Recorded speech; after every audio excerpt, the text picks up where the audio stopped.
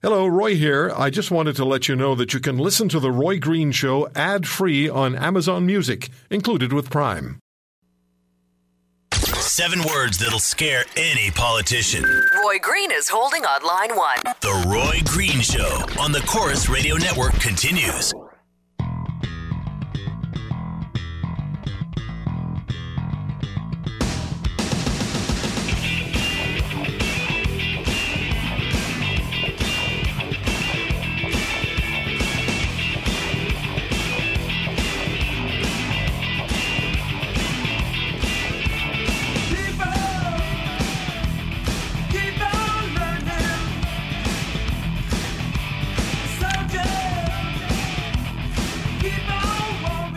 So there's a new book on the market. We've been telling you a bit about it and promoting the fact that we're going to have this conversation. And the book is titled Submission, The Danger of Political Islam to Canada, with a Warning to America. The author is Thomas Quiggin. He's qualified as a court expert in the reliability of intelligence as evidence and on terrorism, and that's in criminal and federal court. He has experience and has filled intelligence positions with the RCMP, the Canadian Armed Forces, the United Nations Protection Forces in Yugoslavia, the Privy Council Office, the Bank of Canada, and much more. And Mr. Quiggin joins us on the Roy Green Show on Global News Radio. Tom, thank you very much for making the time. Thanks for inviting me, Roy. I want to get back and ask you about the word submission and as the title word in the for the book. But you also had quite some valuable assistance in writing the book. Do you want to give some credit to the people who worked with you? Yeah, it's some of my co-authors are folks like Tahir Agora, who's originally from Pakistan, a Muslim who's had a lot of exposure to this kind of violence overseas and understands what's happening now that it's come to Canada. Another one of my colleagues, Saeed from Egypt, who has a fatwa against his life for speaking out against the Muslim Brotherhood, which is one of the focal points of this book. Rick Gill, who's a former military intelligence guy, did a lot of work on showing how well we've done work on source reliability and information credibility. Jonathan Kotler, a young guy originally from Montreal, did a lot of work for us on the Muslim Student Association, and he was a real help as well. And then Rahil Reza of Toronto wrote the foreword. So it's a community effort of several people looking at the problem of political Islam as it's working its way into the Canadian government. Well, I focused on Chapter 12, and I'm going to read the whole book, but I focused on Chapter 12, The Trudeau Party, Entryism, and Extremist Islam. And you have 3 key points. Number 1, the Prime Minister's cooperation with Islamist groups in Canada is an integral part of his globalist belief system. Number 2, Prime Minister Trudeau has used the weight of government offices to silence press criticism of his support for Islamist causes. And number 3, in both word and deed, Prime Minister Trudeau has gone out of his way to support Islamist groups and their ideology in Canada. Let's get at all of that as we move along. But I want to begin with this question for you. The cause Mr. Trudeau supports on many occasions, including, and we've talked about this a great deal on this program, of identifying returning ISIS terrorists who had no connection with this country, even if they had citizenship, because they flew out and joined ISIS and became confirmed oath-taking members of that terror group.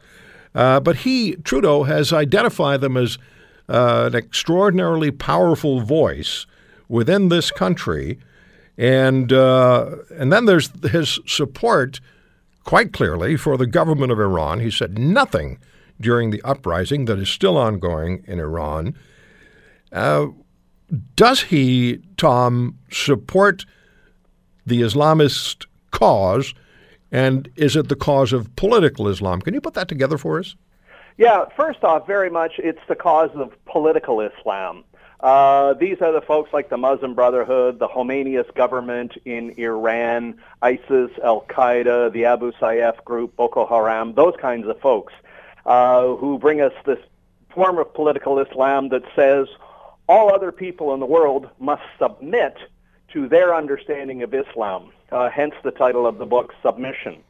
So what I found fascinating, and I should just say when I started doing the actual writing of this book almost 3 years ago, the word Trudeau wasn't in there, and I had no intent of having a chapter on him. But what I discovered was his name kept popping up on many different occasions. So finally I decided enough's enough, let's go back and look at this. And I went back, everything he's done from when he was elected as an MP in May 2008 up to last fall. And what I discovered was that on every single occasion when he had to make a decision on where he would go, who he would talk to, who he would support, etc., he literally supported the Islamist cause against all others. Now, more interestingly, I started to talk to secular Muslims, reformist Muslims, and say, have you ever met with Trudeau? Have you ever talked to him? Have you ever had a meeting with him? And every one of them told me the same thing. They said, not only have we never met with him, we can't even get a response to our request to meet with him.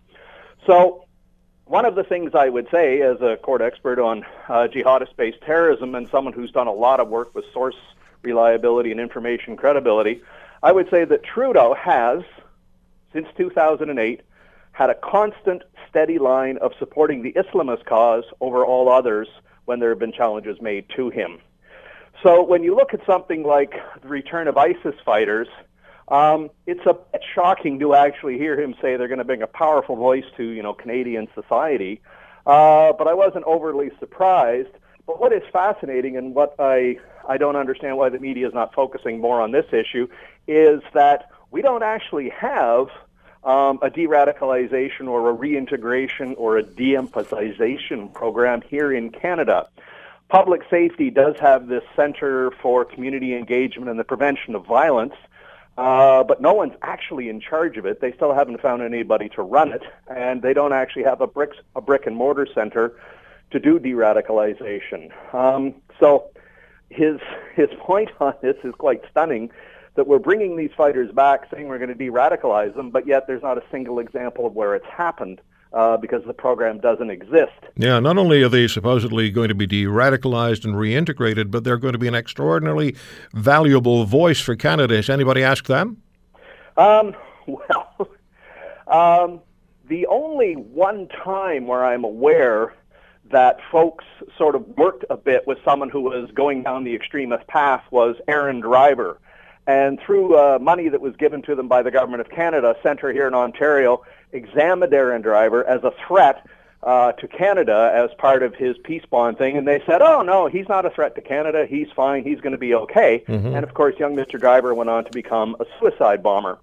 So, yeah, the confidence in this kind of thing is not great. Okay. It should be noted that Australia has tried for years to have a de-radicalization program.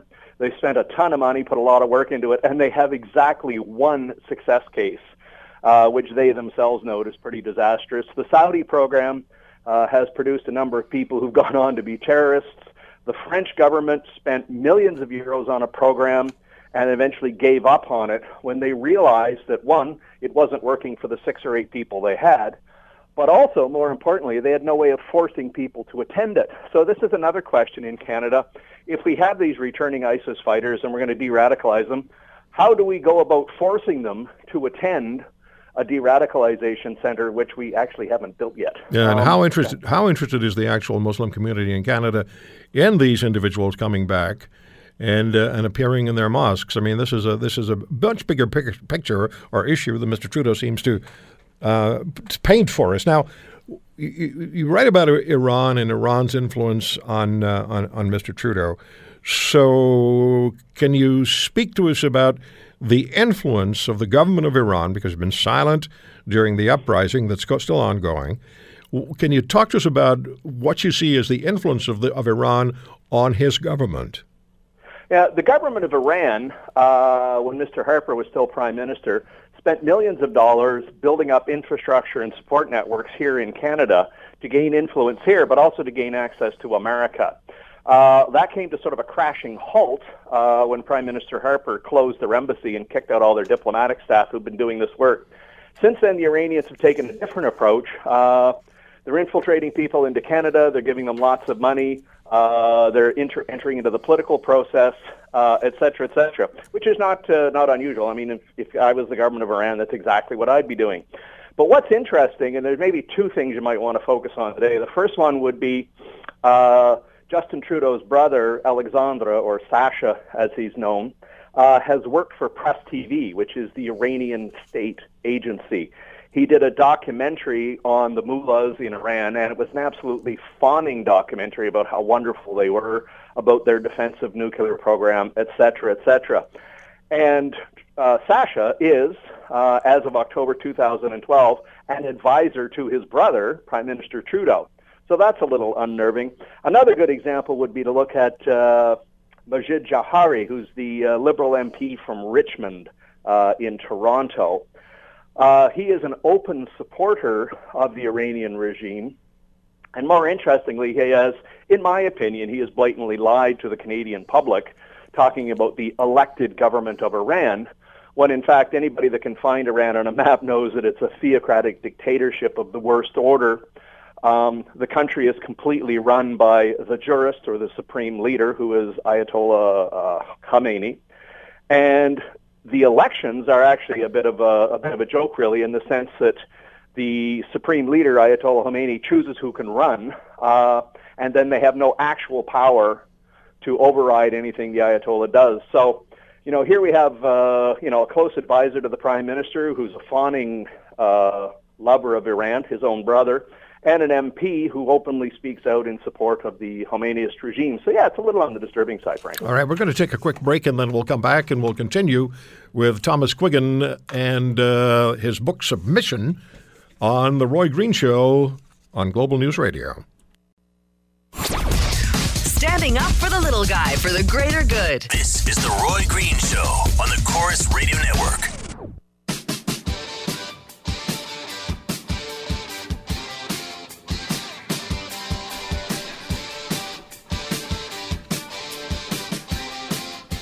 Send your emails to roy@roygreenshow.com. And I'm on Twitter @The Roy Green Show. Listen back to anything that we air, including this interview with Tom Quiggin, on the Roy Green Show page and the podcasts on the website of your Global News radio station that you're listening to now. Tom Quiggin is the author of Submission, The Danger of Political Islam to Canada, with a Warning for America. And Tom, if I can just stay with Iran for a moment, then I want to ask you about some other issues that concern and Canadians. We've talked about them. How much of what's going on between Mr. Trudeau and Iran is predicated on economic factors, such as, whenever we talk about economics in Canada and international, the next word is Bombardier? Yes, okay, so let me just back up a bit here. There's a couple of different things going on. Prior to his election as Prime Minister, but when he was still a member of Parliament, Trudeau gave an interview to Shada al-Mashreq, which is a newspaper in Montreal, which is openly Khomeinist and openly supports Hezbollah. And he said if he was elected Prime Minister, he would have a special immigration program for Muslims and Arabs. And so remember, this is a newspaper that openly supports Hezbollah and the Iranian regime. So, to answer your question directly, how much of this is involved with Bombardier and money? I would say that that's important. It's a part of the problem.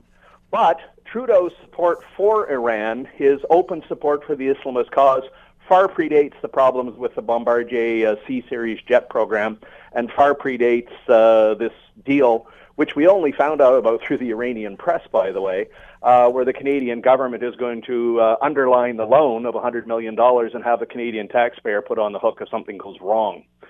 So, yes, Bombardier is important. Yes, it's there. But Trudeau's support for the Islamist cause far predates that. So let's talk about, if you let me ask you about the hearings on M103, Islamophobia. And we, on this program, quite regularly speak with Dr. Zuhdi Jasser, the founder of the American Islamic Forum for Democracy, and with Raheel Raza, who wrote the preface for your book. And Dr. Jasser and Raheel were invited to address the Parliamentary Committee on M103. Dr. Jasser was roundly attacked by Arif Virani, the Liberal MP, who called him an extremist and said that Raheel Raza is an extremist as well. Dr. Jasser offered to debate Mr. Virani on this program. I made the offer, never heard a word back. What's going on? What's the core issue, as far as your research shows, around M103 and these hearings? Yeah, I addressed the issue of Islamophobia in the book in a couple of different chapters, and then the whole M103 process in a separate chapter looking at Iqra Khalid and her commitment to this. But here's the bottom line. Islamophobia is a fake concept. It's put forward to silence discussion, and the reason that political Islam, the Islamists, want this discussion shut down is because any rational, open, and public debate about the values of political Islam would show it to be totally against the Canadian Constitution, the Canadian Charter of Rights, and the Criminal Code as well, by the way. So everything looking at the idea that man-made law is not acceptable and only law made by God can be made acceptable, of course, is a direct constitutional challenge. The issue of like wife beating, for instance, where we see a number of people in Canada arguing that wife beating is acceptable because it's a form of education, because it reestablishes authority in the family. And by the way, according to the Muslim Student Association at York University, they hand out a book that say women enjoy a good beating now and again because beating a woman shows a sign of, quote, love and concern for her. So the Islamophobia motion is required. It, I think, will be sort of translated into some sort of law or process in order to silence criticism of folks like me and Tahir Gora and Rahil Reza, who actually stand out and say, no, this stuff is so abhorrent, we want nothing to do with it in Canada.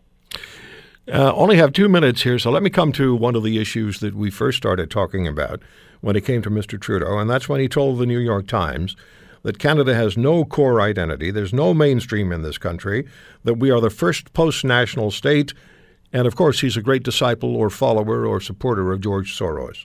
Where does all that fit in?